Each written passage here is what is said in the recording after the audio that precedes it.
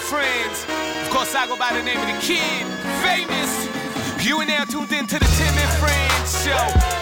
Hello, education, entertainment, coast to coast. Ball it up, call it entertainment. Let's get this started. Uncle Tim, let's start this show in 5, 4, 3, 2, 1. Let's go. We're not continuing that conversation on air. Fine. I think we will, though, actually. I think it's in here. It's not in there. It's like, are you sure?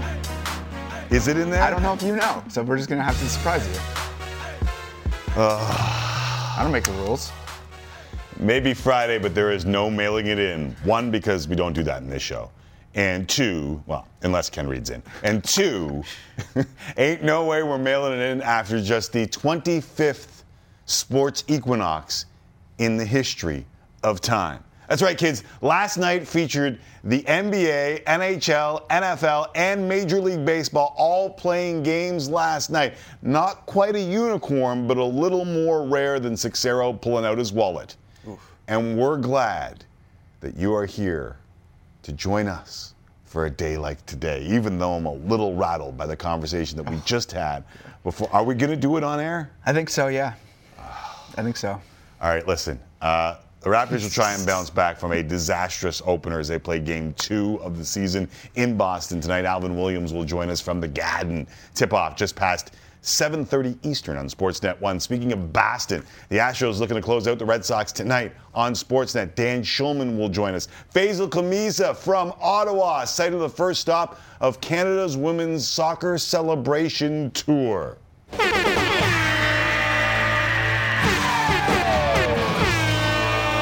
And what will undoubtedly be the first of many standing ovations for the women's team. I know football fans pick minutes or ideas for when they do it. I hope Ottawa has this all planned out because that should be an incredible standing ovation for a historical achievement. Jess, did you notice in studio, not only do we have the Steph Labbe jersey that we got immediately after the Olympics because of her wonderful achievements as the keeper in such clutch moments. Yeah. But now, Sinky's in studio. And not only is Sinclair in studio, Sebi, can you hook me up with a little raising of the camera? Oh, that reveal. Fonzie. Love it. Sorry, that's my Despacito. Very timely set design. It's a good job. Well, we got him today. Oh, okay. Yeah. I mean, that makes more sense.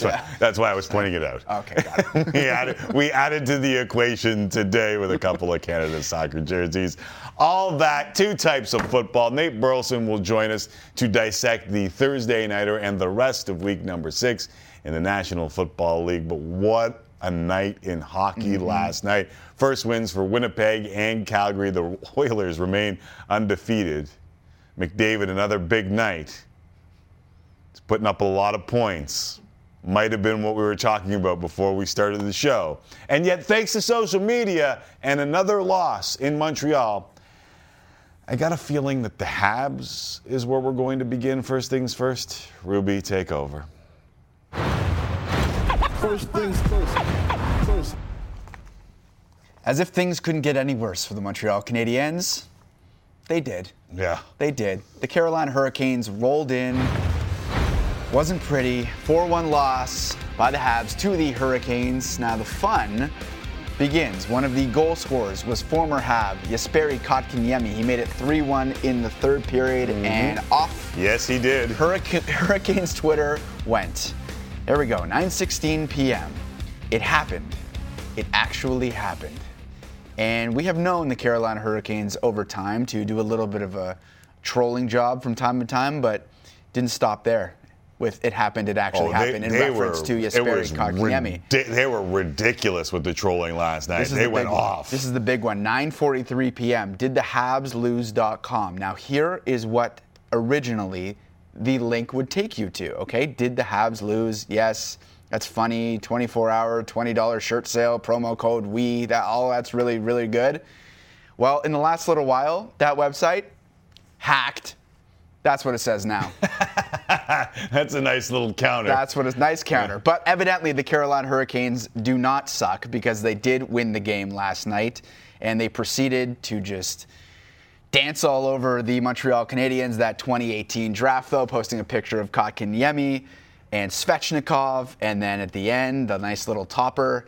Have a good night, everyone, with a game recap of yet another loss for the Montreal Canadiens, and one that stings a little bit more, probably, considering Jesperi Kotkaniemi comes back and scores. Did you find this as entertaining as I did and everybody else did? I was in awe, to be honest. Like, did the Habs lose.com? Genius. Like, that is unbelievable. The price of the shirts, I don't know if you noticed, they were $20 for the shirts. There was a flash sale on shirts. Kotkaniemi and Aho, both $20. Aho's numbers and KK's signing bonus.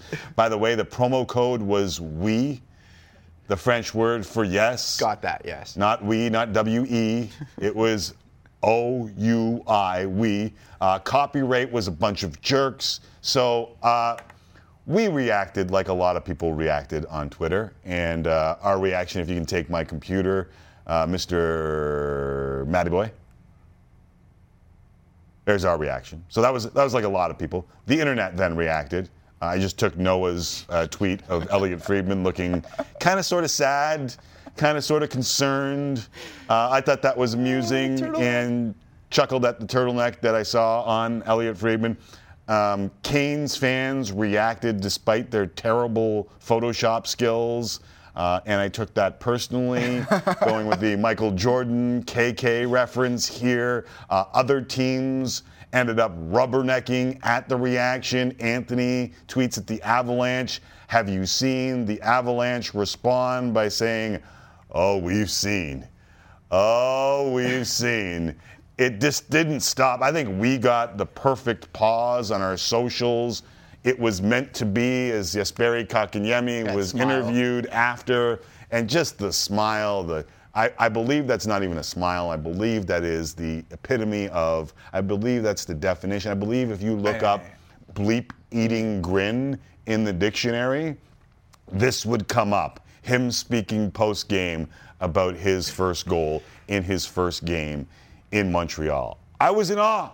Yeah. It was 2021 personified. Can't you just picture like a 20-year-old on social media running the Carolina Hurricanes account, probably working remotely somewhere, just creatively like, here's what I'm gonna do if Kotkaniemi scores, strategizing, pointing his glasses. Like I just feel like it's laughing hysterically. Exactly. This is 2021. This is how you build rivalries in 2021. Now they're gonna play again, and then what happens? Then everyone's expecting the Habs to respond on Twitter, the Carolina Hurricanes to do exactly what they just did and maybe even up the ante a little bit.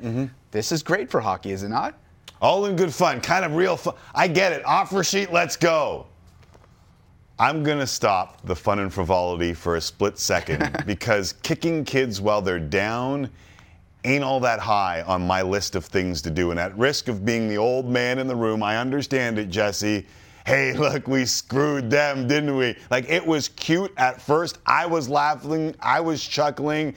Then we're better than this team. Then this franchise is a mess. And, oh, yeah, what's the context here?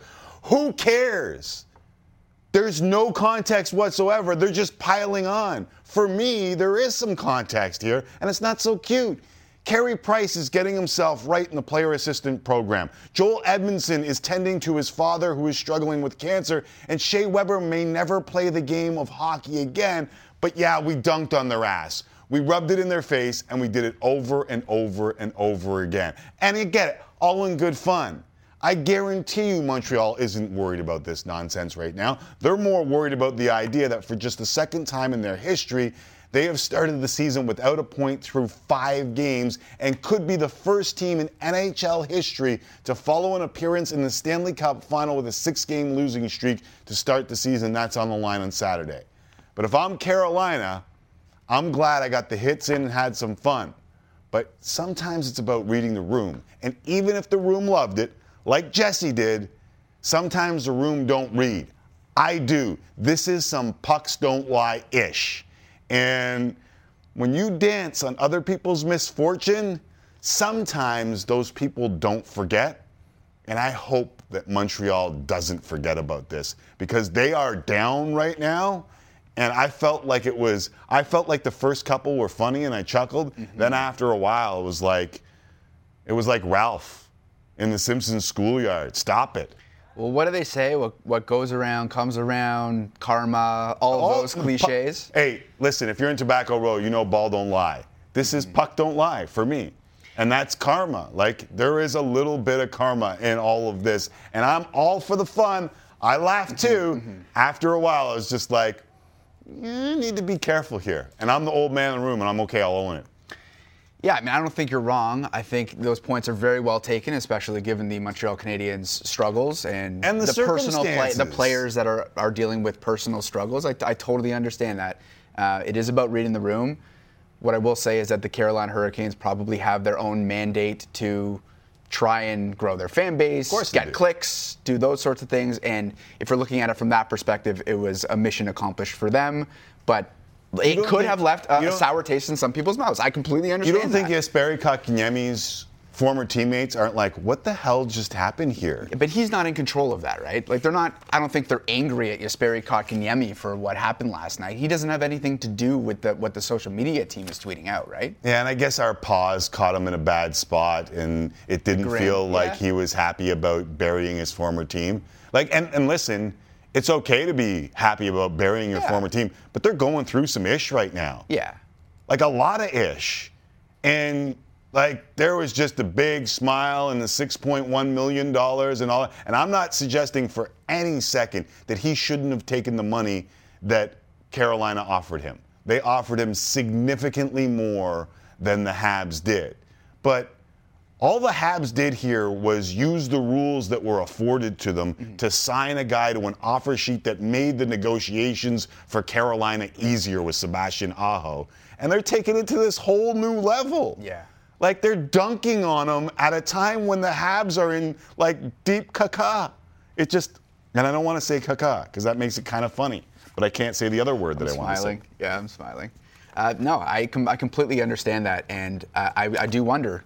Tweet in if you have the same opinion as Timmy, because I'm sure there's some people. No, I think there's some people out there that probably resonate. I guarantee you the vast majority of people watching right now are like, you're taking it too seriously. And I'm going to say to you right now, how do you think Brendan Gallagher took it? He's online all the time.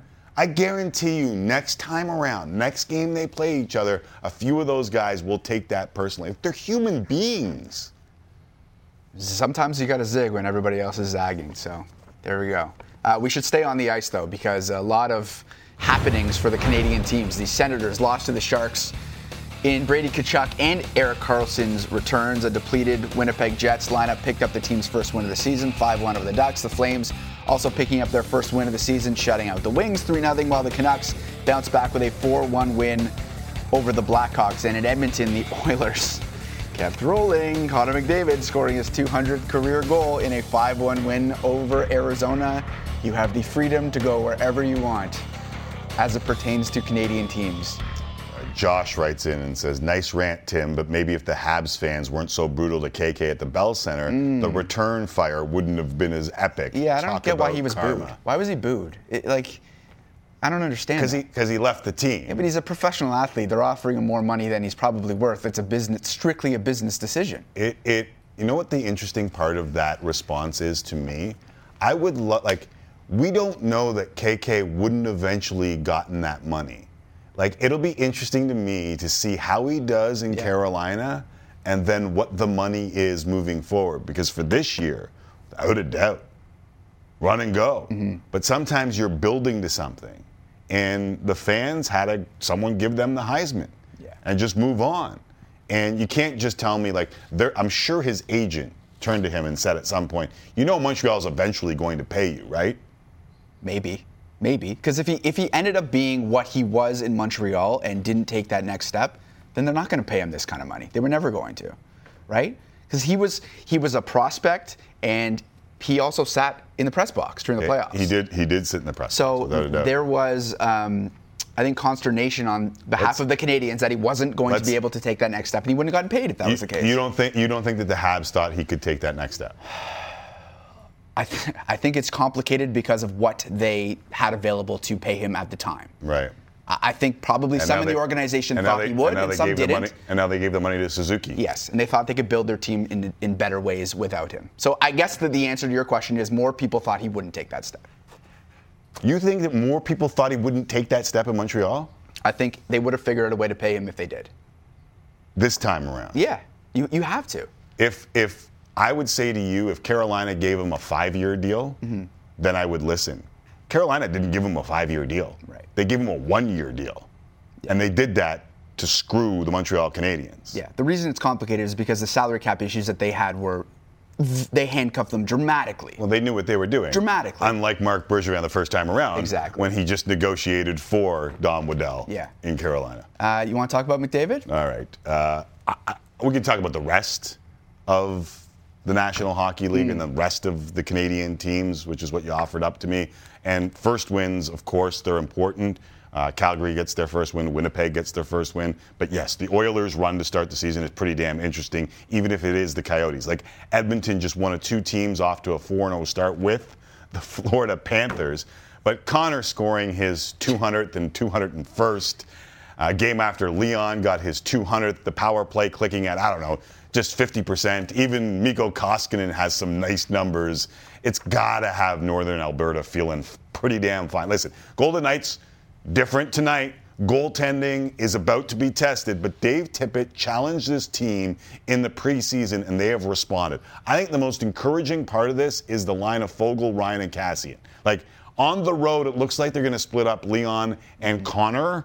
And if you have a third line playing like that, I'm telling you right now, that's a difference maker for this team. Because you know that Connor is going to do what Connor does, Leon's going to do what Leon does. If they have scoring depth, they're real deal.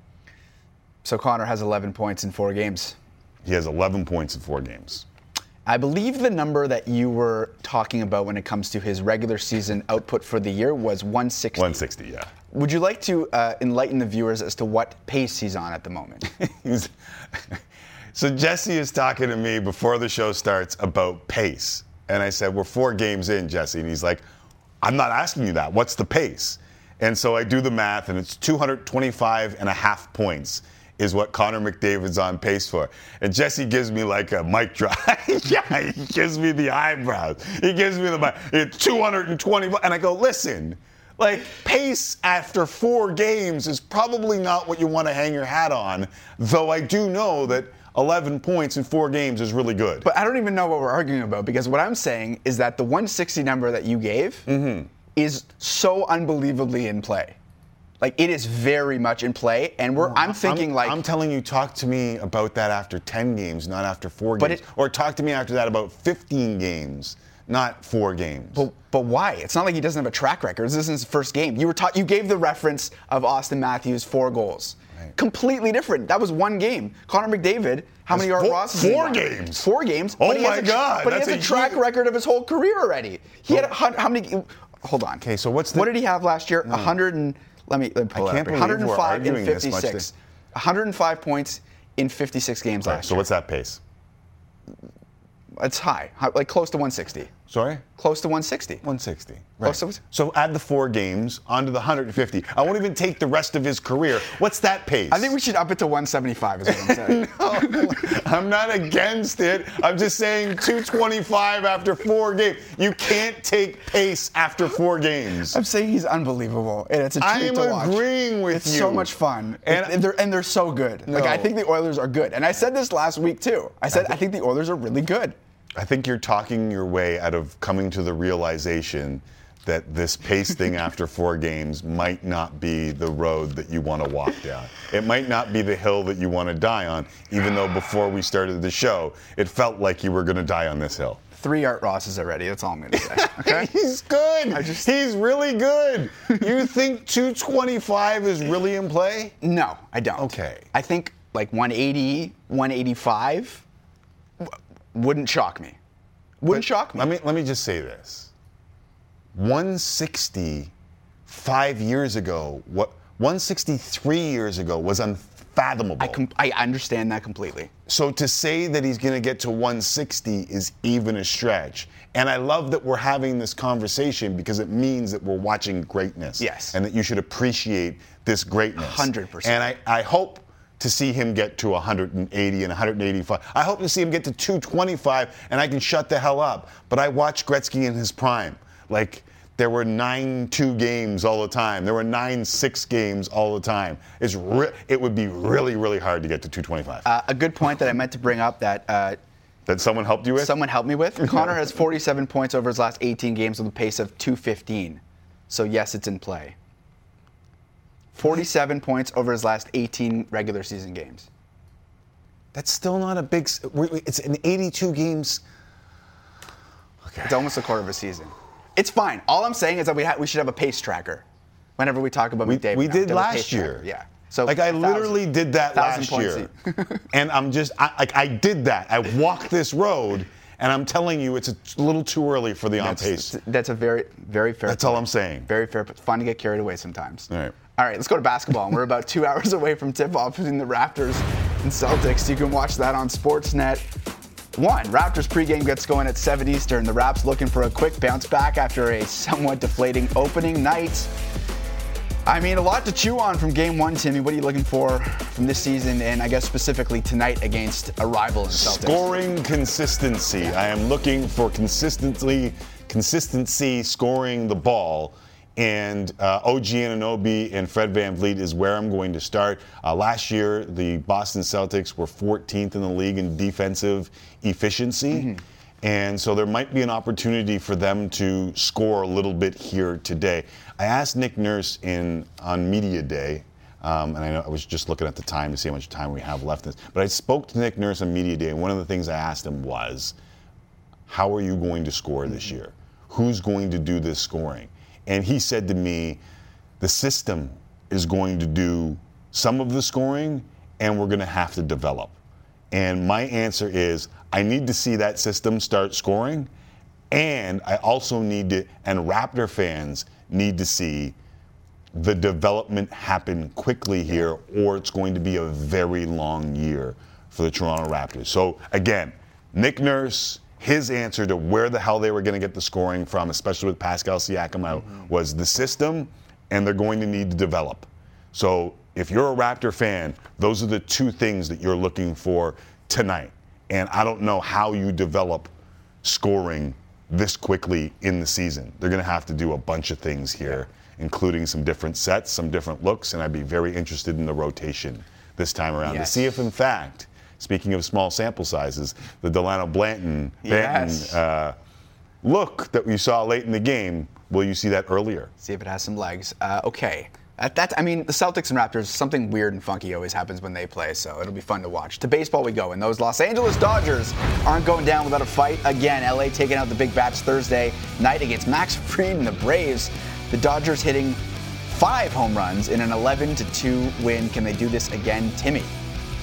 I said yesterday that I didn't think they could, but I added one caveat, one Wallon. Then Nostradamus over here. Maybe I should reel back on the small sample sizes. Maybe Connor McDavid is going to end up with 225.5 points this year because he took the reins on my caveat and he saw into the future.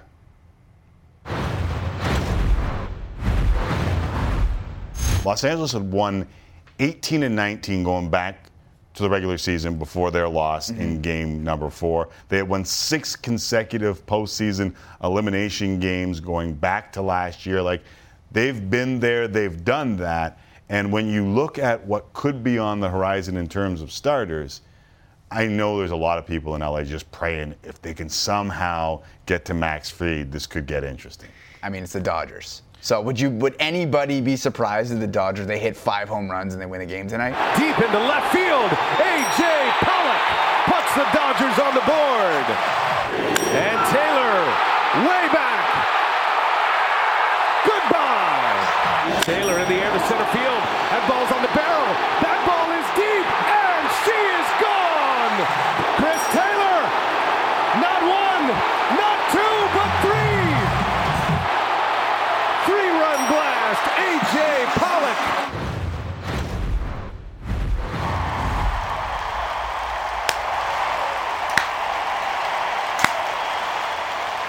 Honestly, I just got lucky. It was a Hail Mary throw at the end of a conversation. I can't really take that much credit for it. I appreciate the applause, though. I could have said any number. I just happened to come up with 5.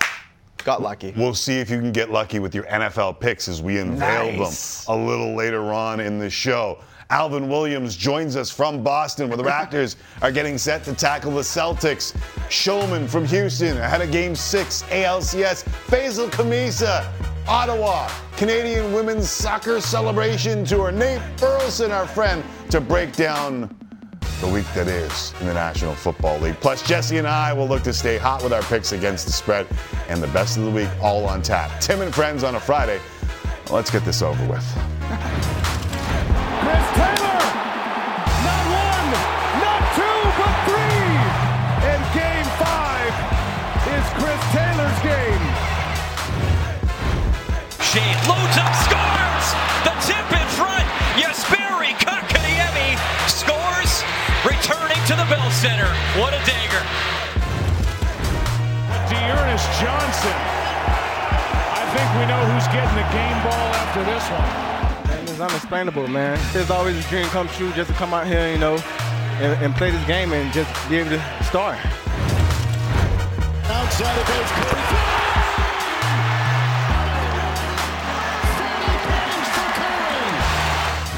Double overtime! What the baby? New York is back! The New York Knicks run New York City!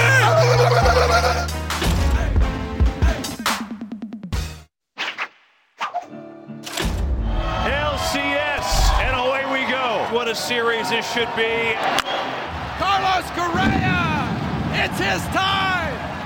It's playoff time, baby. Grand slam for J.D. Martinez.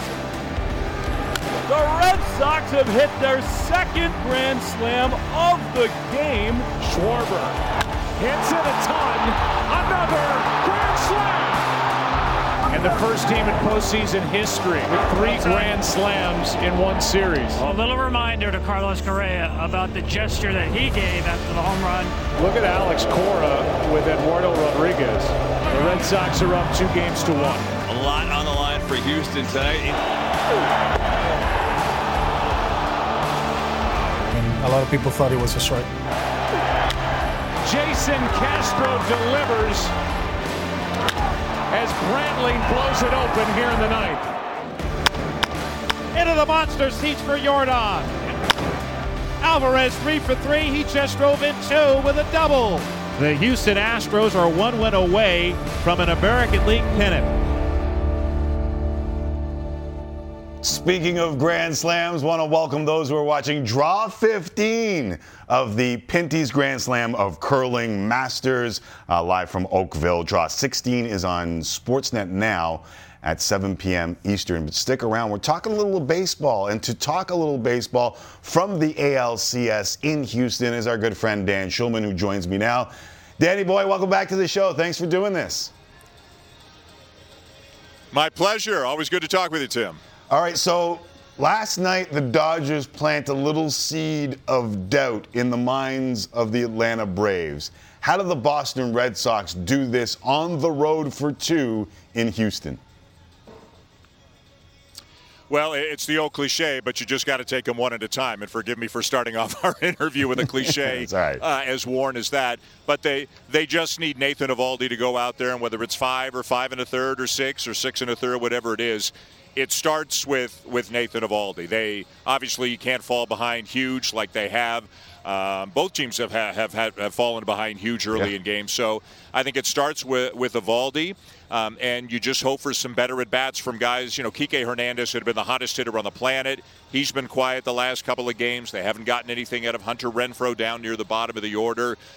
I think they feel they're going to hit. Eovaldi, to me, is the early key in this game for the Red Sox. It's so funny to look at the pitching matchup and see an ERA of 5.51 on a guy named Big Game Nate and an ERA on Garcia of over 24. But these are like 2 of the best hitting lineups in all of baseball. And you couple that with some rotations that have struggled a wee bit. Like, I have no idea how you predict what we're about to see in Game 6 and, if needed, in Game 7. No, and I'm glad you're not going to ask me to predict it because whatever I say, it'll go the other way. It's been an incredibly unpredictable series. 4 of the 5 games, the final score has been a blowout. One of them didn't get crazy till the 9th inning, but still 3 of the 5 games have legitimately been blowouts right here. And I think Eovaldi's certainly better than those numbers would indicate. He didn't pitch great in the relief appearance, but one of the guys was an intentional walk. He came around to score. That boosts up your ERA. I'm really curious to see what's going on with Luis Garcia. He was really good during the regular season, and he did make one postseason outing last year, 2 scoreless innings. Now, it's different this year. There are fans in the house. The stakes feel a little bit higher, but he has been knocked around hard in both of his outings so far in the playoffs. They don't necessarily need 6 out of him, but they need more than an inning plus a batter, which is what they got last time. Normally, I'd talk about the Astros, and I'd say home field is big to them because they're a team that can hit the ball. They know how to play in that park. It's a nuanced park, just like Fenway. But it seems like if there's one team that can nullify that home field advantage, it's Boston because they're built for a similar park. I think there's something to that, but again, the parks are similar in many ways. But I think Houston really thrives on their crowd. Remember, this is a team that gets booed hard everywhere else that they go, more than any other team in baseball. So I think coming home means a lot to them. And Alex Cora, just a few minutes ago, described the Houston offense to me and Eduardo Perez as it's like a fast break offense. Once they get going, it's hard to stop them. And he's right. 2 strikes, 2 outs. Once they get going, they keep getting their base hits. And actually, James Click, the general manager of the Astros, just said he has never been around a culture of hitting like exists here with the Houston Astros, whether it's the coaches, whether it's the players. They're so detail-oriented. They're so intelligent. There's so much talking about hitting. And whether it's an older guy like a Yuli Gurriel or a younger guy like a Kyle Tucker, I think there's great sharing of information for these Astros. And I agree with Alex Cora. Once they get going, it's hard to stop them. I won't make the crack about the sharing of information with the Astros. I'll just move on like the rest of us should, or at least try to. It seems like the way Framber Valdez went out and finished 8 innings strong, then you get Ryan Stanton. It was almost the perfect ending for Dusty Baker in Game 5, wasn't it? Absolutely, because after Game 3, their pitching staff was a shambles, an absolute mess. And then in Game 4, they didn't get a deep start either, and Dusty had to go through like 5 different relievers to win that game. So even coming into Game 5, it was back to 2-2, but the Astros bullpen had been used so extensively. Framber Valdez giving them 8 innings plus the off day, and all of a sudden things are back to normal, and the Astros look pretty good. I don't know if they have Christian Javier tonight, who was so great in Game 4 when he went 3 innings. They've got Luis Garcia. They've got Jake Odorizzi as a long man if they need him.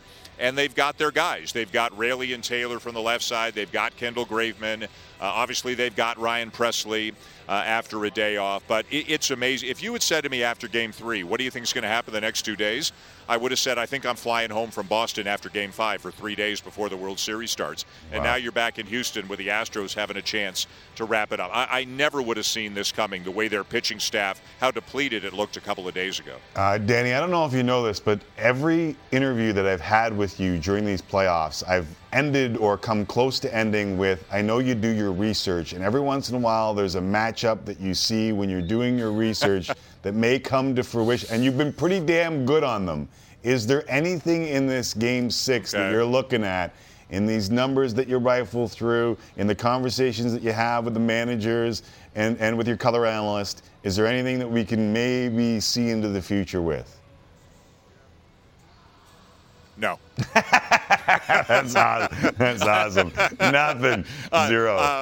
I'm a blank slate. I would say what I'm really curious about is we talked about it a little bit, the real early at-bats against Eovaldi. How does Eovaldi look? Alex Cora swears he's 100% good to go. The 24 pitches in Game 4 won't impact him at all. But I'm really curious to see the first inning. Like, does Altuve try to ambush him on a first-pitch fastball? Maybe does Eovaldi think that, and he throws him a first-pitch slider or splitter? Like I'm talking about the very first pitch in the bottom of the first inning.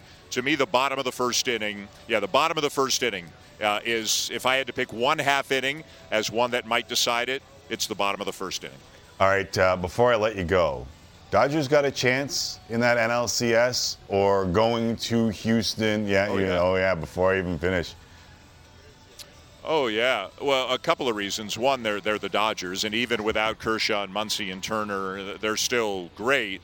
And have you found any Atlanta Brave fans who feel good, who feel confident right now? I mean, no. I mean, the Dodgers did this last year, right? People forget they were down 3-1 last year, and they came back and won it. Assuming Max Scherzer is through that fatigued arm, dead arm thing, and he's fine, and who knows who will win. But I want that series to have a Game 7. I want Walker Buehler and Charlie Morton in Game 7. I think that would be fantastic. But absolutely, the Dodgers still have a chance. Awesome. Great catching up with you. Thank you very much for doing this, and we'll talk again soon.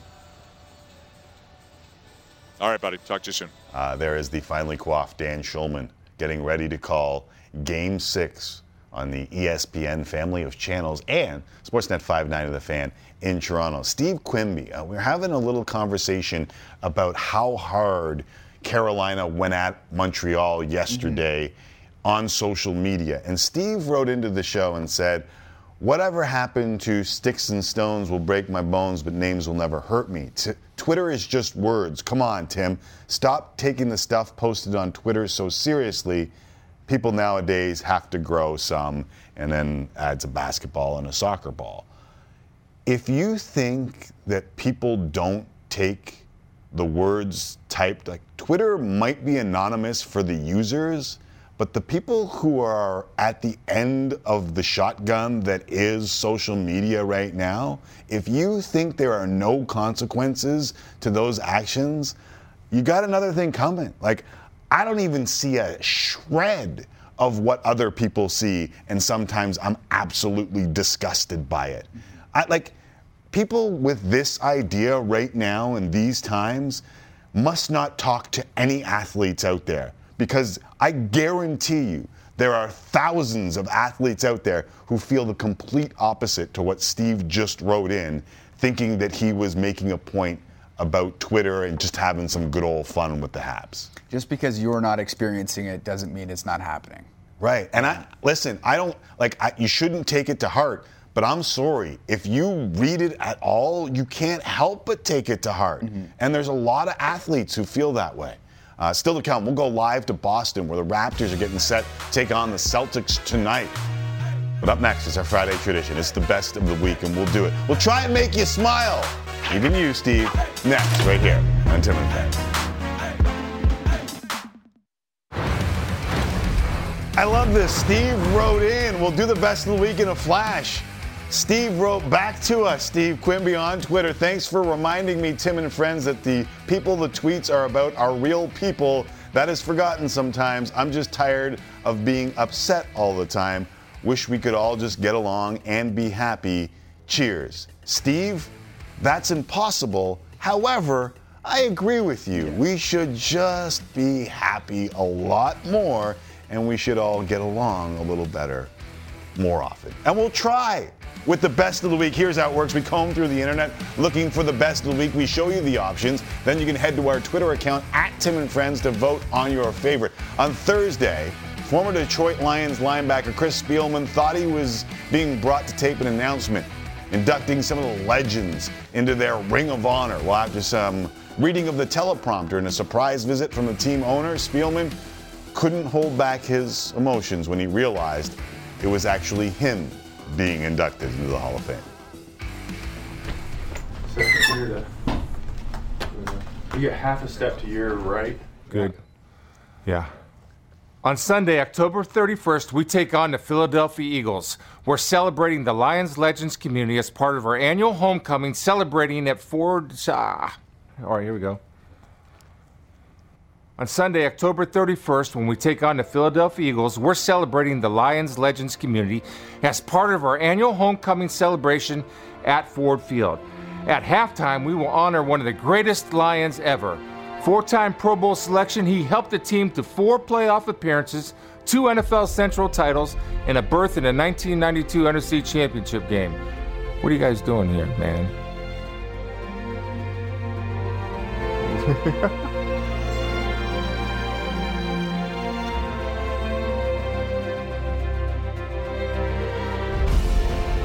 Chris.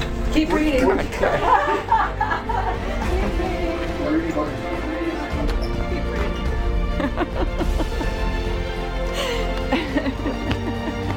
He led the defense for 8 seasons and is the Lions' all-time leader in career tackles, 1,138. Now he'll be in the newest inductee, Team's Ring of Honor, the pride of the Lions. Congratulations, Chris.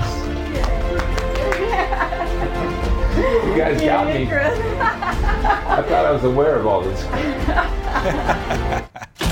That's awesome. That's tough to watch. Like, I get the onions out. Oh, without a doubt.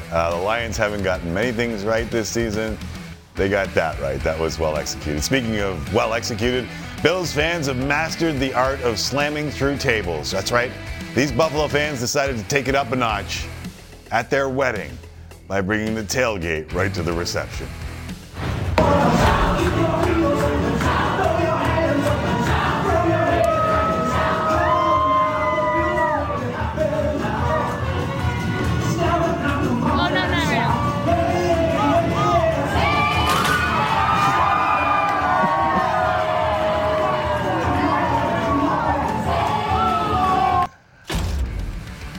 Does anyone think Bills Mafia is going too far? That's dangerous. And Zitzeri went with that? Yeah, that's dangerous. That's fun. What are the odds that happens at your wedding next weekend? 0. All right, Bills fans, calm down a little bit. Knicks fans, I don't know if I can calm them down. Case in point, video from the streets, Midtown Manhattan, Wednesday, after Game 1 of the season, albeit double overtime versus the Celtics. We worked our sensors hard on this one. Double overtime! What the baby? New York is back! Knicks are here, baby! The Knicks are here, baby! Fresh out the garden, baby! We're taking it all the way! We had de Blasio, we had Cuomo, it was rough, but we have the Knicks! New York Knicks run New York City! Bing bong! Tell me this, KD, don't you regret not coming to the Knicks? Don't you regret not coming to the Knicks? Let's go Knicks! Let's go Knicks! Let's go Knicks! Let's go Knicks! Real talk, I'm from New York, and you know what? Tom Brady's a Tom Brady, yo! Tom Brady. Where the bread at, Tom Brady? I need some bread. He owe me. Boston. Yo, you thought Trae Young was still good? He still ain't good at Dyke, man. You smoking on that Boston pack tonight, you heard? Trae Young! Trae Young! Trae Young! Trae Young! There's a lot of overstated there. The brilliance is in the understated. The ding-dong in the middle of it. I don't know if you caught it. Oh, yeah. But there's so many things in that layer of onion that we peel back. I've watched it at least 15 times. Like, minimum. It keeps Our getting final better. nominee you saw right here on Tuesday's show. During our interview with Masai Ujiri, I asked a question about drafting Scotty Barnes with the 4th overall pick, and the man himself just happened to be in and around the gym, stopped by for an update on the vibes. Okay, so is Scotty close to you right now? Like, if I ask you a question about Scotty, can you speak like your mind, or is he right there and he's going to hear everything that you say? Scotty! I don't see him, so I can. So ask me, tell me. All right. I will lie. A lot of fans wanted you to take Jalen Suggs over Scotty. These are one of those things that can come back and haunt you. Are you comfortable that player that we are zooming out to see is the right guy for you guys? 100%. 100%. And look, this is why we do our jobs. We've done our homework. Is he right here? Just come say hello. Come say hi. Tell him we say sorry. And then you can. Yeah, we say sorry. I know you've been on their show before. Say what's up. How y'all doing? You know the vibes. Scotty Barnes. That's awesome. Thanks. Tell him sorry to interrupt. I know he can't hear me. Hey, we're going to be 2 hours here, so you can't work out. You wait? All right. You know he's a rookie when he says we'll wait. That's awesome. All right, that's the final nominee. Head over to our Twitter account @TimandFriends to make your pick. And if you missed any of the nominees, you can find them on Twitter as well. We'll reveal the best of the week winner at the end of the show. All right, time for another quick break. It was an ugly start to the season for Masai's Raptors. Can they turn things around against the Celtics tonight? We go live to Boston. Alvin Williams next. Tim and Friends. Tim and Friends, time for Tim and Friends. Tim and Friends. Tim and Friends, time for Tim and Friends. Tim and Friends. And now, time for real sports talk with Tim McAuliffe and friends of the show. Thank you very much, Sheepdogs. Welcome back to Tim and Friends, here with you for another 30 minutes on Sportsnet, full hour Sportsnet 360. Hockey Central coming up 6:30 Eastern on Sportsnet. Later tonight, Game 6 ALCS between the Red Sox and the Astros. Coverage starts MLB Central at 7:30 Eastern time, while Draw 16 of the Grand Slam of Curling Masters. The Masters can be seen at 7 Eastern on Sportsnet now. Got it good, and since you understood, we've also got a basketball game on the network. The Raptors looking to bounce back from their disappointing season opener as they visit the Celtics tonight. Boston also lost their first game, though it was a little different in double overtime to the Knicks on Wednesday, which ignited the crowd out in front of MSG, as you just saw. You can see tonight's game on Sportsnet 1 starting with the pregame shows, 7 Eastern. Got all that? I hope you do. I hope you're writing it down and taking notes. It is the regular season debut of our new analyst, Alvin Williams, who will be alongside Matt Devlin for the call tonight, and he joins me courtside in Boston. What up, Al? What's up, buddy? What's going on? Well, you know, just working up here. I'm not courtside in Boston. I love, like, where does the I know it's not the old school Garden, but where does the Garden rank in the visiting gyms that meant something to you?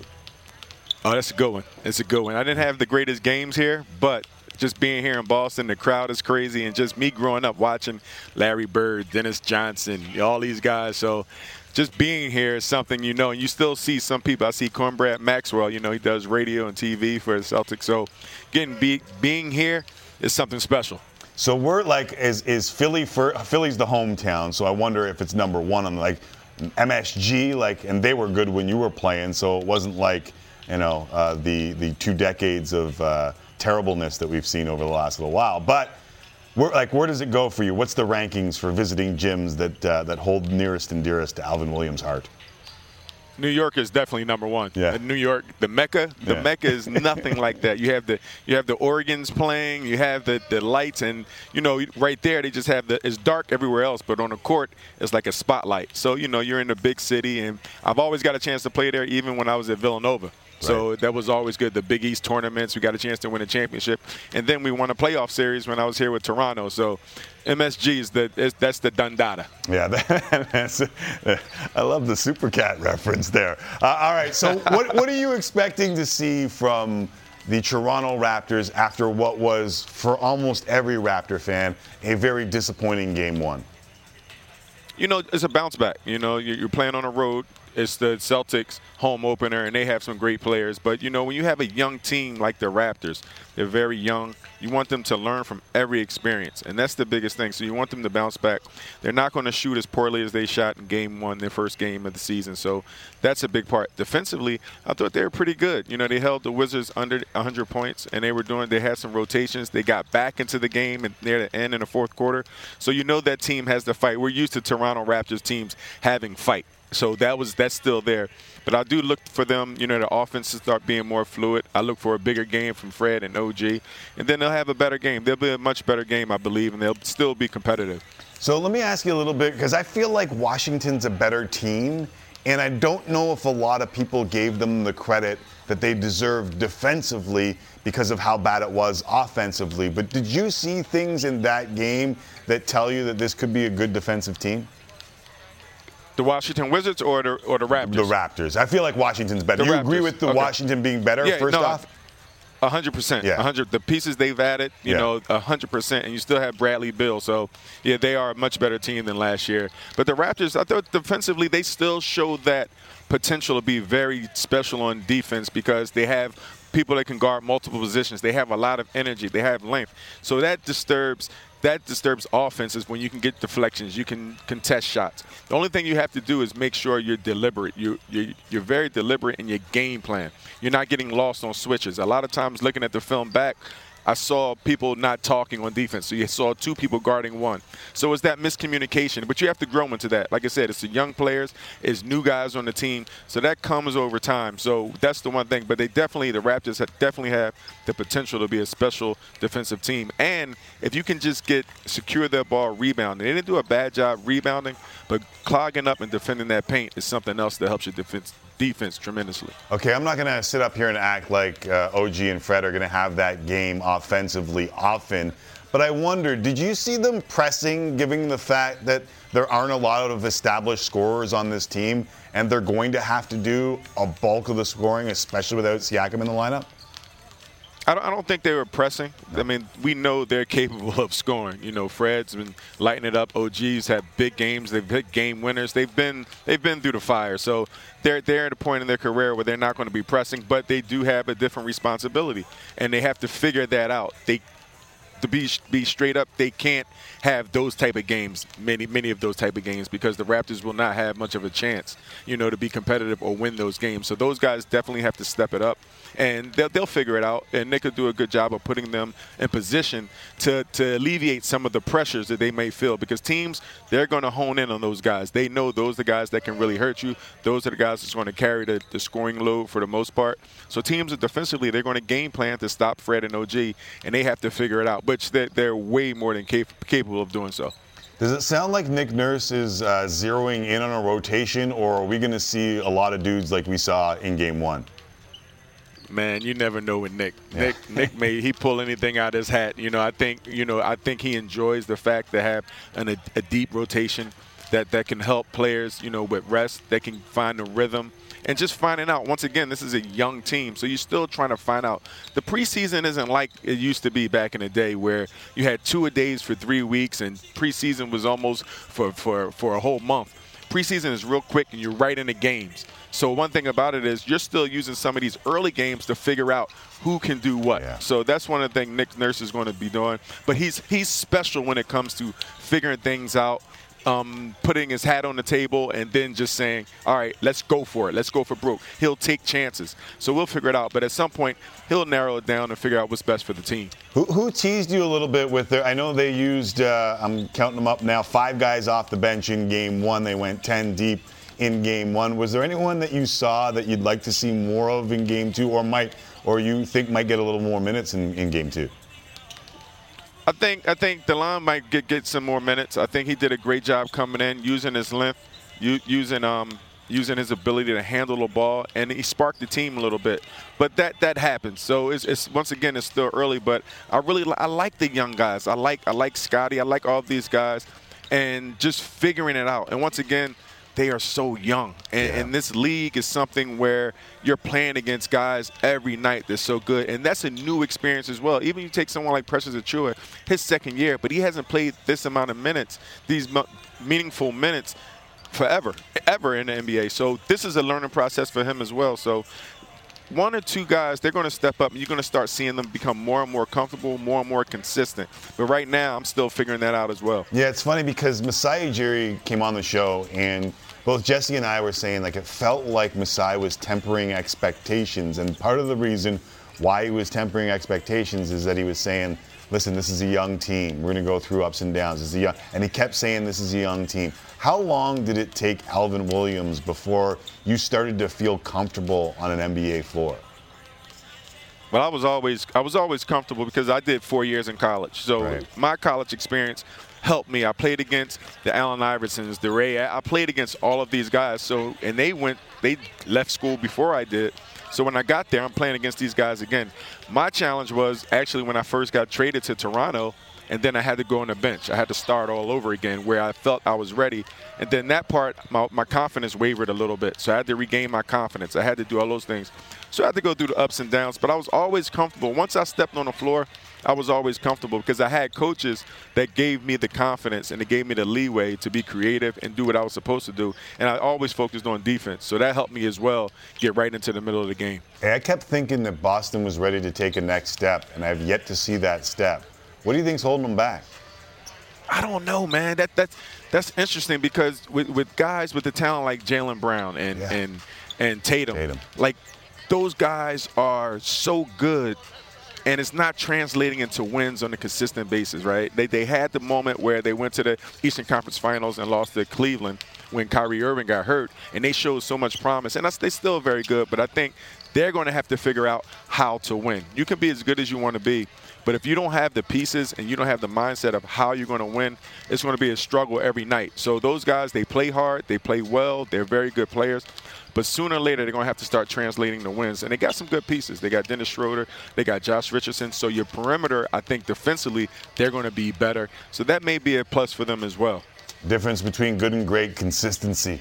Alvin Williams. The difference between good and great is doing it all the time, which is the challenge for Alvin Williams as the new color analyst of the Toronto Raptors. Before I let you go, I cannot leave the Philadelphia 76ers well enough alone. You have seen that team up close and personal. What's your reaction to what you've seen over the last 6 months in Philly?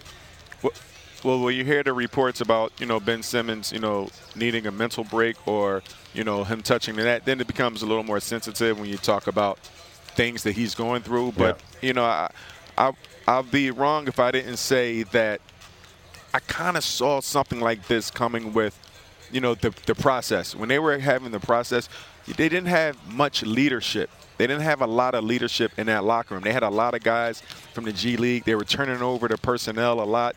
They had young guys there, and they were trying to figure it all out. They were trying to build assets. They were trying to get trade value. But they didn't have a solidified leader that can help these guys at this moment to reach success, to reach notoriety financially. When you start becoming a better team and you're trying to go to the next level, they never had that. So now the younger guys are finding out on the fly. So that I think they lack that leadership. So when you have a Ben Simmons, and when you have comments, and when you have people not adapting well to this NBA life, and it's different. You can be a professional by getting paid, but you got to learn how to act like a professional. You got to really know what that word means. And I think they missed that during that process, that 7-year process. So this is a result of it, I think, and it's not going to something that's going to hold them back. They have to figure it out, of course. But hopefully Ben Simmons can receive or get some type of help that he really needs to get back there on the floor. Yeah, I wondered if Jimmy Butler might bring that professionalism when he stopped in Philadelphia. And that was it. Yeah, and then it was bounced immediately. Was it. That team would have been so good with Jimmy Butler as that person that could help talent-wise, but lead that locker room, hold everyone accountable, the team, the players, the coaches, and those people. But sometimes players like that, they scare the management, they scare ownership, they scare other players. Yeah. But that's the type of player. That's who we had in a Charles Oakley. Charles Oakley wasn't as productive on the floor as Jimmy Butler was at that point of his career, but we had somebody that would hold us accountable when I was playing. So those things are so valuable when you're trying to build a winner. One day we have to tell Charles Oakley stories for 20 minutes, but I don't think we can do it now. 20 minutes, that's not even enough. I don't even know if we can tell half of them on the air either, but that's a story for another day. Al, enjoy game 1 of the regular season. Love hearing you on the broadcast, and I know the fans did too in the preseason. So enjoy it, and we'll be listening tonight on Sportsnet 1. Thank you, brother. Be well. There is Alvin Williams in Boston saying that he is going to join the McAuliffe family for steaks with my dad, who once cooked steaks for him, and he's never let it go. All right, time for the break. When we come back, the gold medal winning Canadian women's soccer team getting set for their first match on home soil since May of 2019. It's been a while. They picked up a gold medal along the way. Christine Sinclair and company will kick off their celebration tour in Ottawa tomorrow. Faisal, next on Tim and Friends.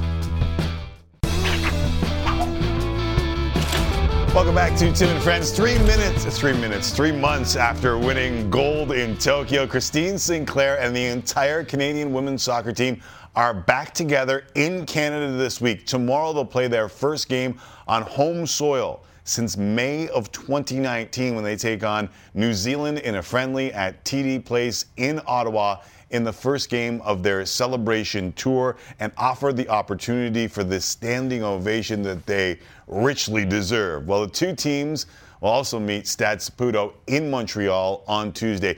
Faisal Khamisa is with the team in Ottawa, and he joins us now. What's going on, Faisal? How are you, man? I am very cold, Tim McAuliffe, but very excited to be here for what should be an unbelievable celebration, an unbelievable occasion. Like, we're celebrating a Canadian soccer team winning a gold medal at the Olympics. That is worthy of the biggest of celebrations. Yeah, it's unbelievable to think that, given what we've gone through in the last couple of years, not only is it their first game on home soil since 2019, but they come back to Canada as the best team in the world. What's been the reaction in Ottawa and from the players being back in Canada? Many of them just went back to their club team immediately after Tokyo, right?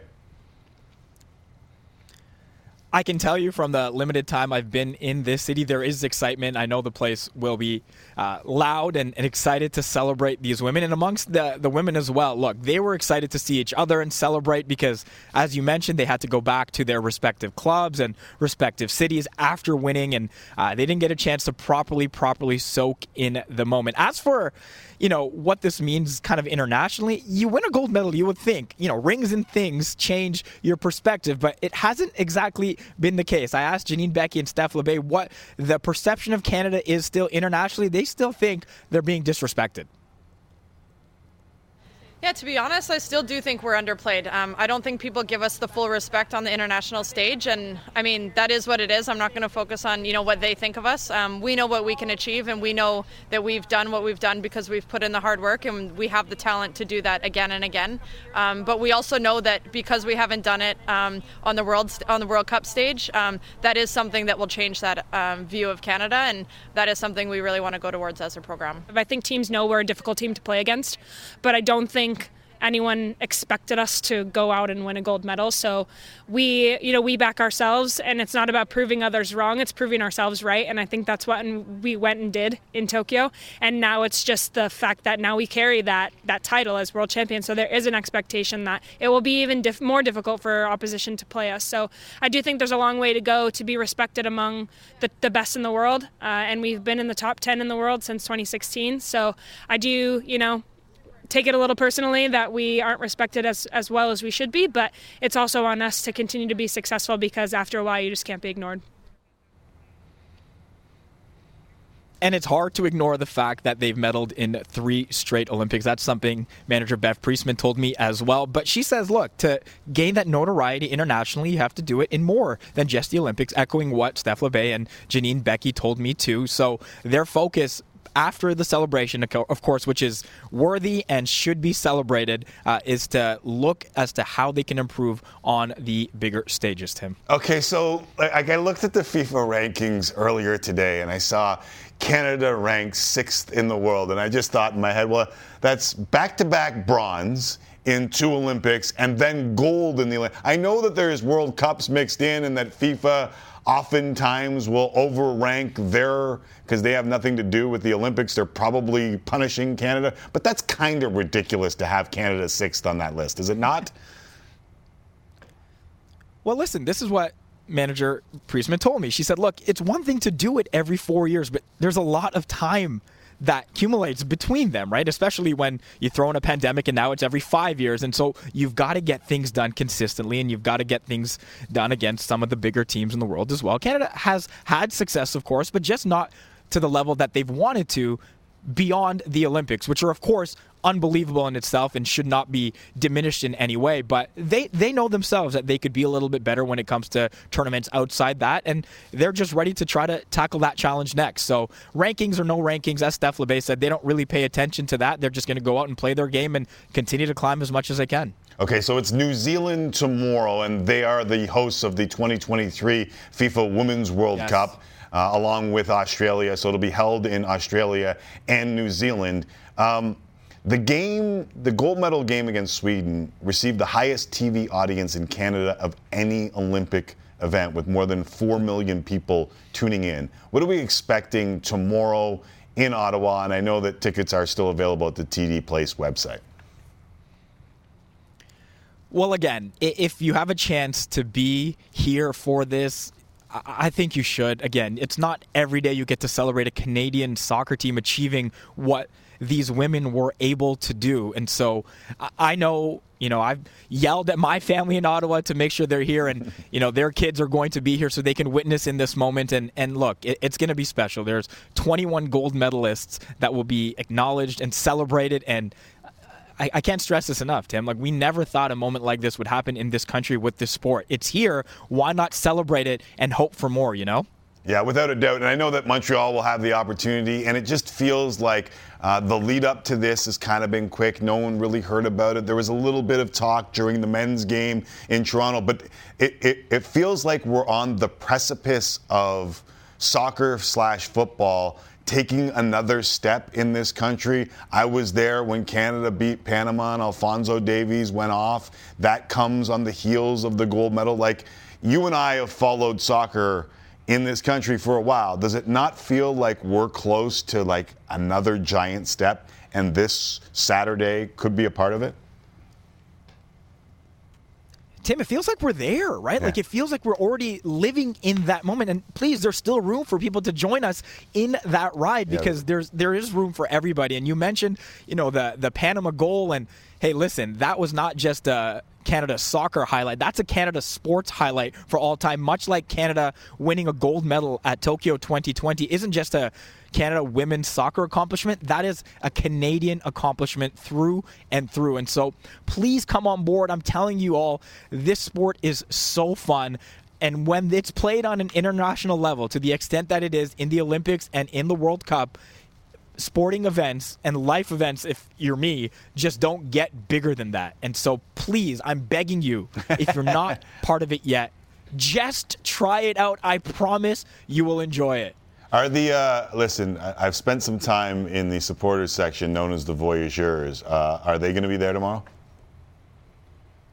Yes, they will. To my left and to the back, they will, of course, be here. And, again, they were loyalists at one time that were the only ones really following this sport. And so they are very much amongst those.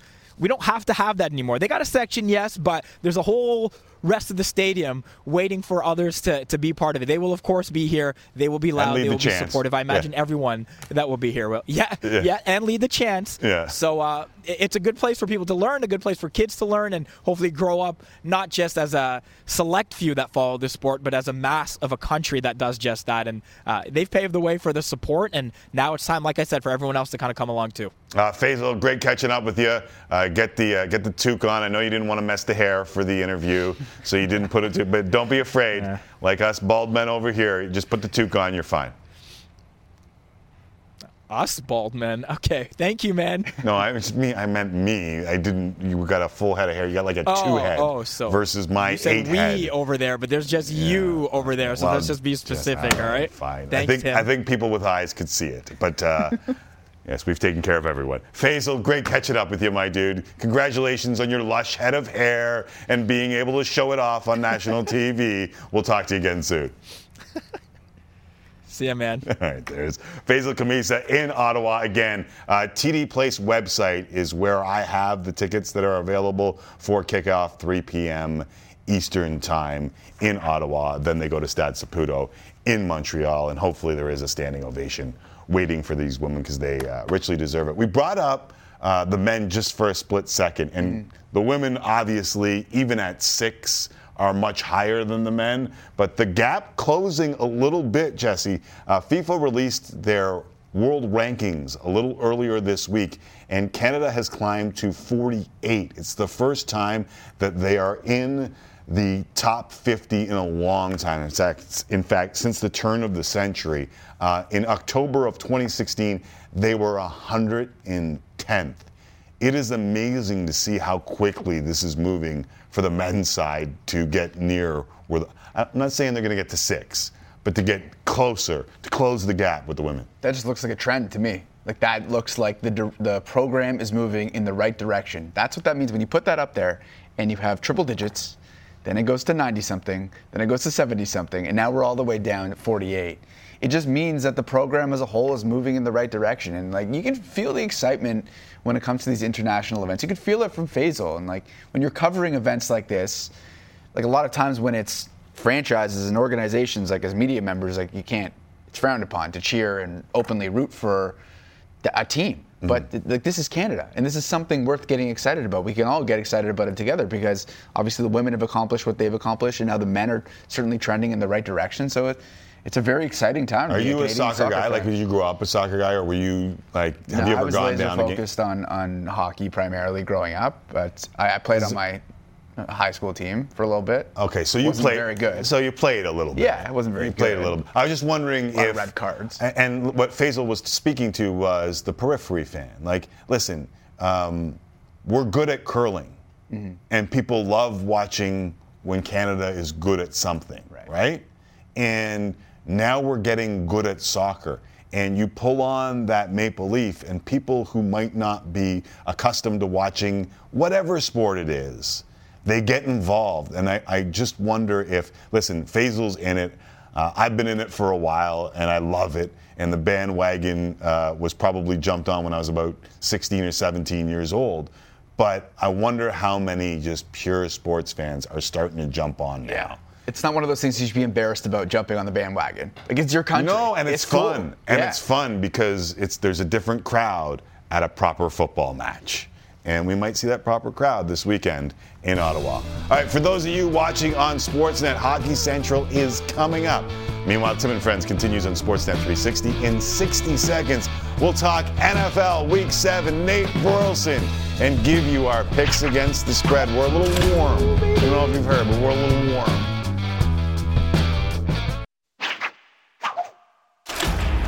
Johnson cuts back, and touchdown, Cleveland.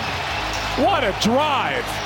Keenum keeps, flips, pass, caught, touchdown, Stanton. Setting up a screen for Williams, and touchdown, Denver. Put a little pressure now on Cleveland on this next offensive possession. They hand off, Johnson again. Wow. I think we know who's getting the game ball after this one. Yeah, the offensive line. Week number 7 in the National Football League underway with a huge win for Cleveland as they beat the Broncos 17-14 to move to 4-3 in one of the toughest divisions in all of football. Without Baker Mayfield, without Nick Chubb, without Kareem Hunt, a less than 100% Odell Beckham Jr. and Jarvis Landry, Browns somehow get some breathing room thanks to Case Keenum and D'Ernest Johnson, along with that O-line. Here to help us break it down and get you set for the rest of the week is our friend Nate Burleson, who joins me now. What up, Nate? How you doing, man? What's good? Yeah, I feel you on that. The game ball should go to the big fellas, the hog mollies. But D'Ernest Johnson, I mean, come on. He was grooving and moving, shaking and baking in that game. Yeah, he looked good. I feel like in a world of overstatements, me saying that this was an absolutely huge win for the Cleveland Browns wasn't an overstatement. Like, they absolutely needed this given the division that they play in. And whether it was the running back and the O-line, a combination of even Case Keenum running play action or enough play action, completing enough passes to keep people honest, like, they did their job as a group. No doubt, Tim, you're spot on, because there's certain games as a player where the odds are stacked against you. And really, if we take an L, nobody would hold it against us. You know how many times I went to a game where we didn't have our starting quarterback, or maybe Calvin Johnson was out in Detroit, or Randy Moss was banged up, and we could have walked away from that game with an L and really patted ourselves on the back and say, all right, let's just get them when everybody gets healthy.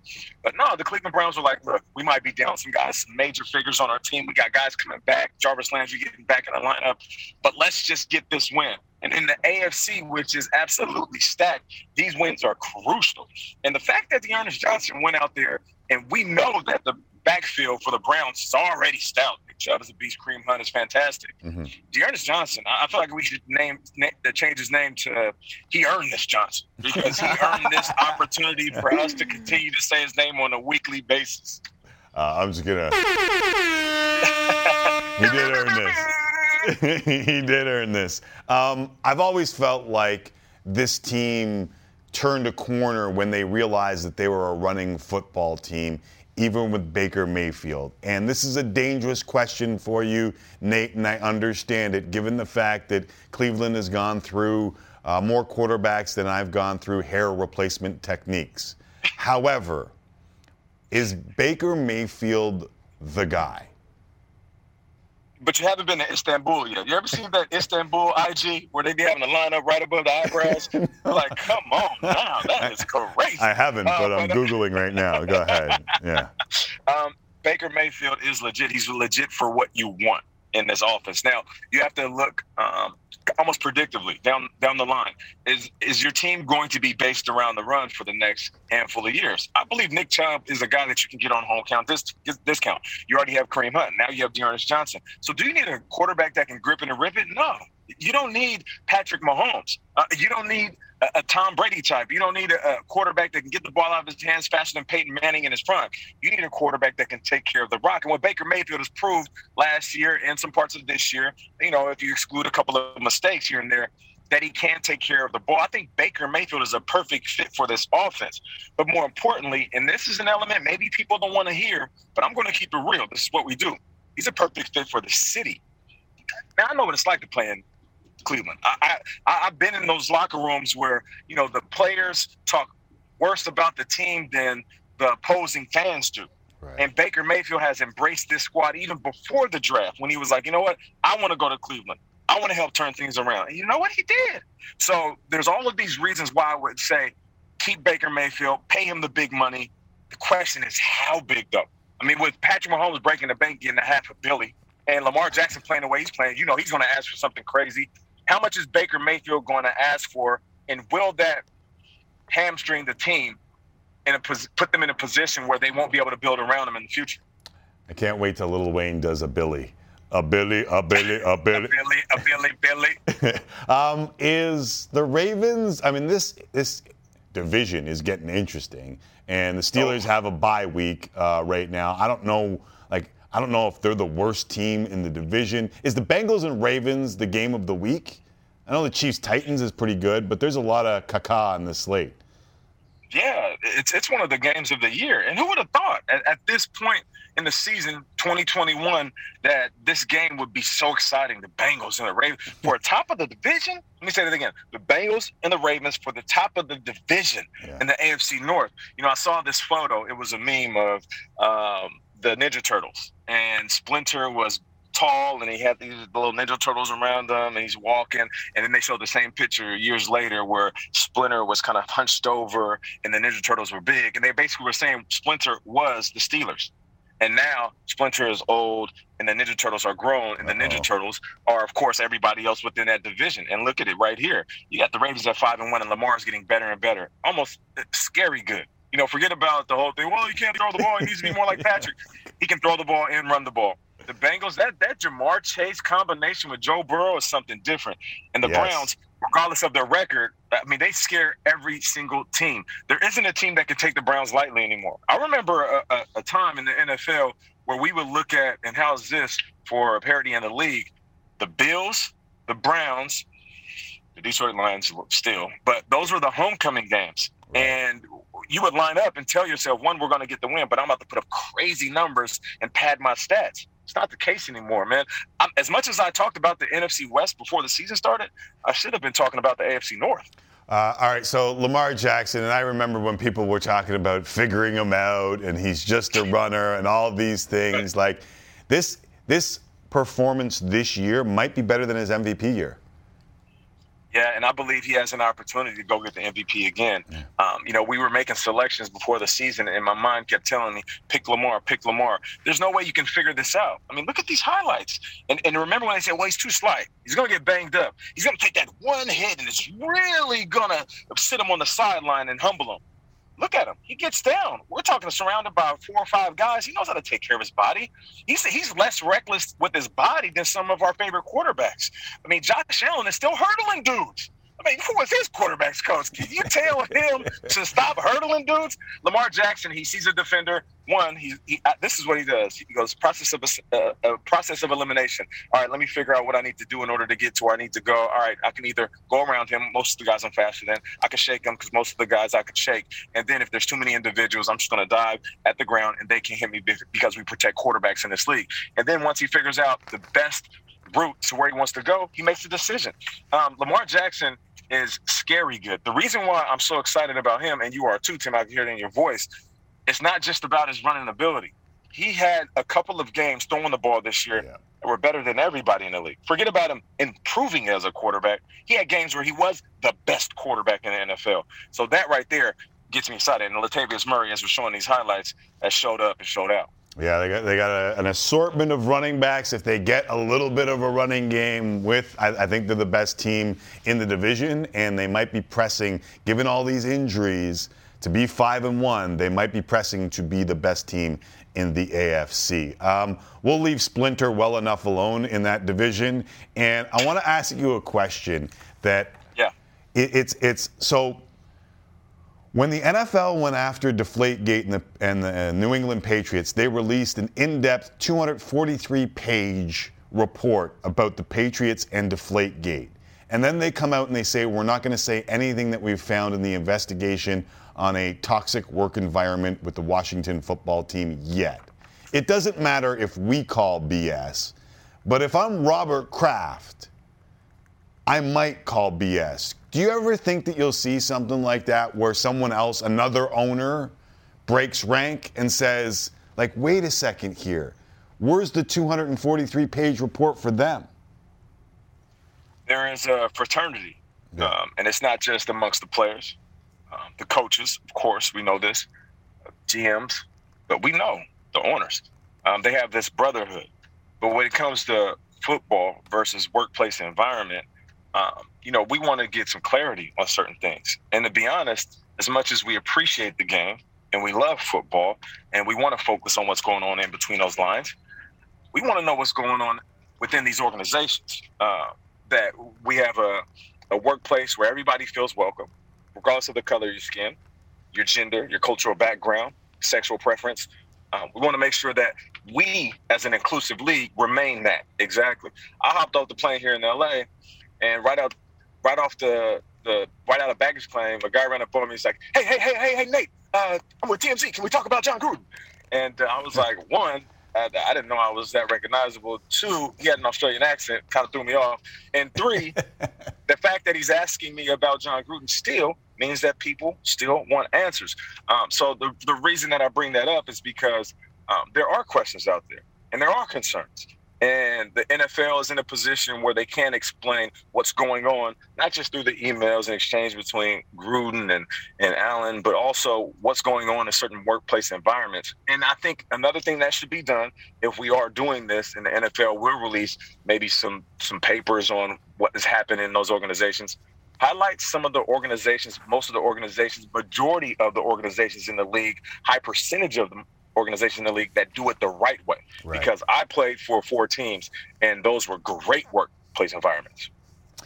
Nate, always like catching up with you no matter what the environment. I'm glad you got past the TMZ in LA. Do they just hang out in LA? That's what it seems like. They sit at LAX and wait for someone to walk out and then just bombard them. Yeah, and I try to figure out how they recognize me. I oftentimes peek at their phone. I'm like, all right, is he Googling me? And I saw a little split screen between myself and Don Cheadle. So I think he was confused. He was like, is this Don Cheadle? You know what I'm saying? But yeah, he ran up on me, and I had to keep it real just because, I don't want to ever walk away from TMZ. They have always showed me love. And lastly, but not least, you always make jokes about your bald head. I tell you, it's beautiful, man. It's beautiful. I appreciate it. I'm still trying to find that Istanbul hair restoration thing, and all I ended up with Turkish hair restoration website. So I don't think that's what we're talking about. Nate Dogg, appreciate you. Be well. Enjoy LA. All right, man. Have a good one. There is Nate Burleson joining us after being hit by TMZ. I think that's a level of celebrity I do not want to get to. Yeah, absolutely not. I couldn't find anything on the Istanbul hair find it either, transplant or treatment either. Yeah. Yeah. I think it's something that Nate might have to send our way. Yeah, that's an off-air conversation. I will say this. I want to stay away from that level of celebrity. However, if we stay as warm as we have stayed on our NFL picks against the spread, we might just hit it. A combined 15-5 against the spread. Our Jesse Rubinoff and me, Timothy.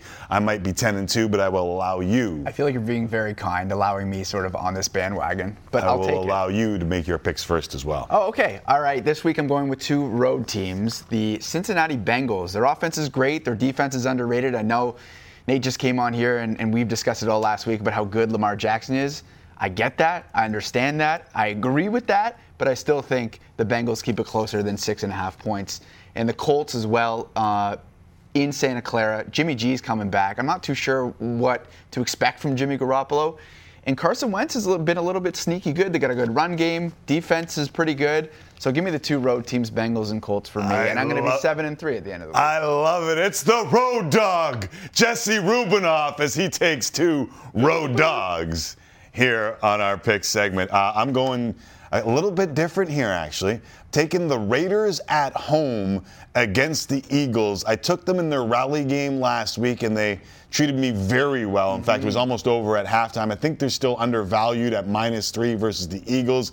Give me Vegas at home. And I'm taking the Bears +13 at Tampa. It's just that the Bucs are still banged up, and not enough people realize it because Tom Brady is Tom Brady. Yeah. They only beat Philly by 6. I realize this is at home, but I like Chicago to keep it close. So give me the Bears +13 and the Raiders -3 for my 2 picks. All right, let's stay hot. I do have to address that next week I won't be able to make picks. Obviously, we've discussed wedding on Thursday. Yes. Kevin Mickey will be in here making picks, but I need a way to track Kevin Mickey's picks because he's 1-3 on the year.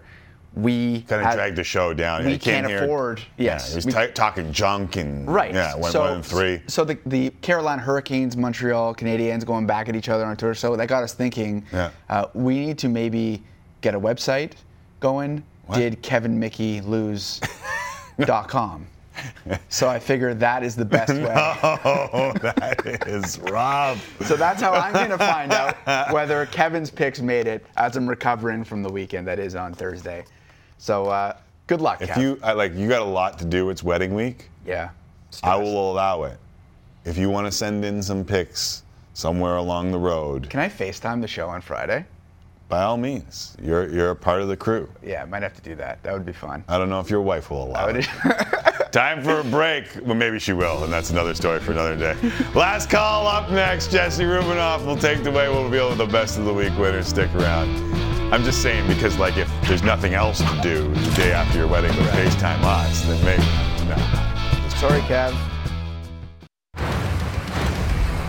You voted, we counted your best of the week winner. A bit of a shocker. But you folks love Scotty Barnes.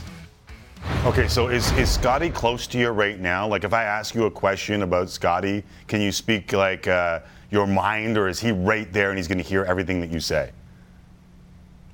Scotty! I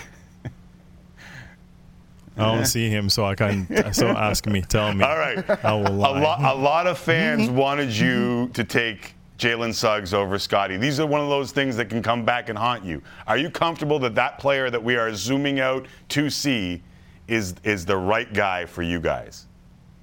100%. 100%. And look, this is why we do our jobs. We've done our homework. Oh, is he right here? Just come say hello. Come say hi. Tell him we say sorry. And then you can. Yeah, we say sorry. Yeah. I know you've been on their show before. Say what's up. How y'all doing? You know the vibes. Scotty Barnes. That's awesome. Thanks. Tell him sorry to interrupt. I know he can't hear me. Hey, we're going to be 2 hours here, so you can't work out.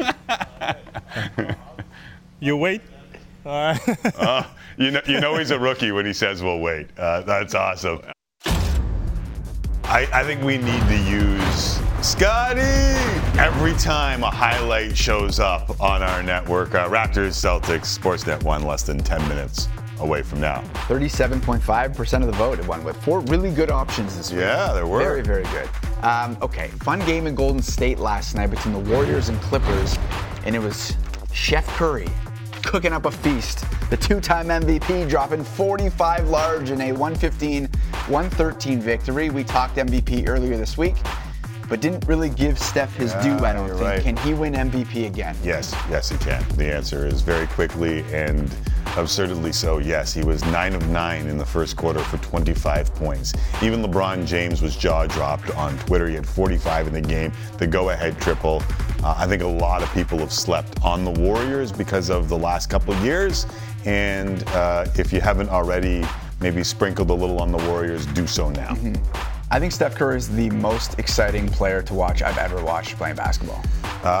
Steph Curry doesn't do basketball, he does art. Very nice. Like that, I don't even know if that's a hot take, because watch what we watched last night. It was unbelievable. Like, there's very few people in the world that can put on a performance like that. That's the chuckles per 60. Yes. Right? I mean, just make you laugh watching them. Yeah. We got to talk about his Golden State Warriors teammate, Klay Thompson. All right, let's do this. The NBA has been dropping their 75 best players of all time this week. Curry made the list, obviously, but like every list that gets made in 2021, people are divided. This time, it's not fans voicing their displeasure, it's Curry's teammate. Klay Thompson, the 3-time NBA champ, a little outspoken on Instagram over the last 24 hours after being snubbed from the list. Let's have a look at the Instagram. Last night, Klay posted saying, "Maybe I'm just naive in my ability to play basketball, but in my head, I'm top 75 all time." Today he wrote, "Woke up this morning still pissed about this stupid bleep list. Do you think he should be on it, Tim?" I think he said stupid ass list. I think that's All right, what there he you said. go. I think that's what he said. First off, these lists are always stupid. They're meant to do what they're doing right now, which is cause controversy, cause reactions, and cause debates. I thought it would be weighted towards current players because it would draw, more conversation out of it. But leaving Klay off the list is an example of the thing that shocked me the most here was the reaction of other people. Like, you don't deserve to be on the list. Sometimes basketball fans are such star bleepers that they're so worried about numbers and stats they forget about winners. And Klay Thompson is a winner, and he created an environment that allowed the Warriors to do what they did, which was win 3 titles he defends well, he scores well, he wins, and he doesn't demand the ball.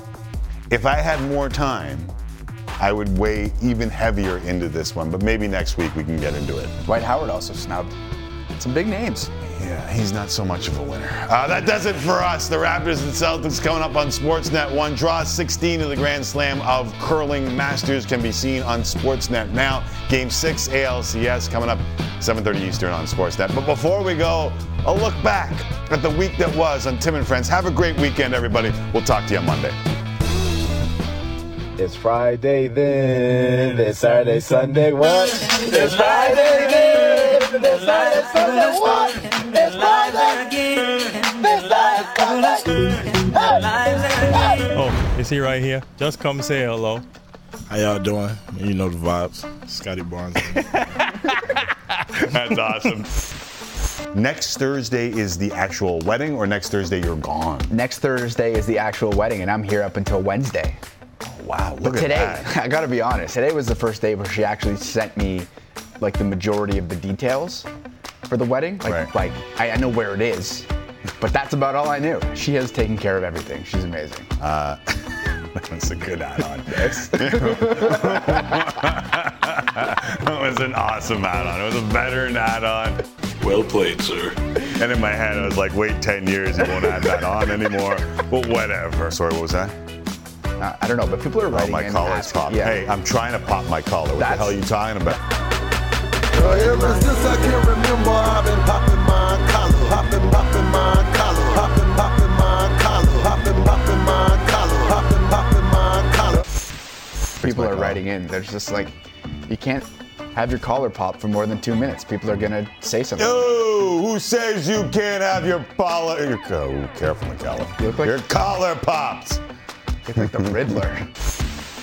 Have you ever heard of manscaping? Like, what the? Manscaping? This is carpet all over, baby. It's Freach.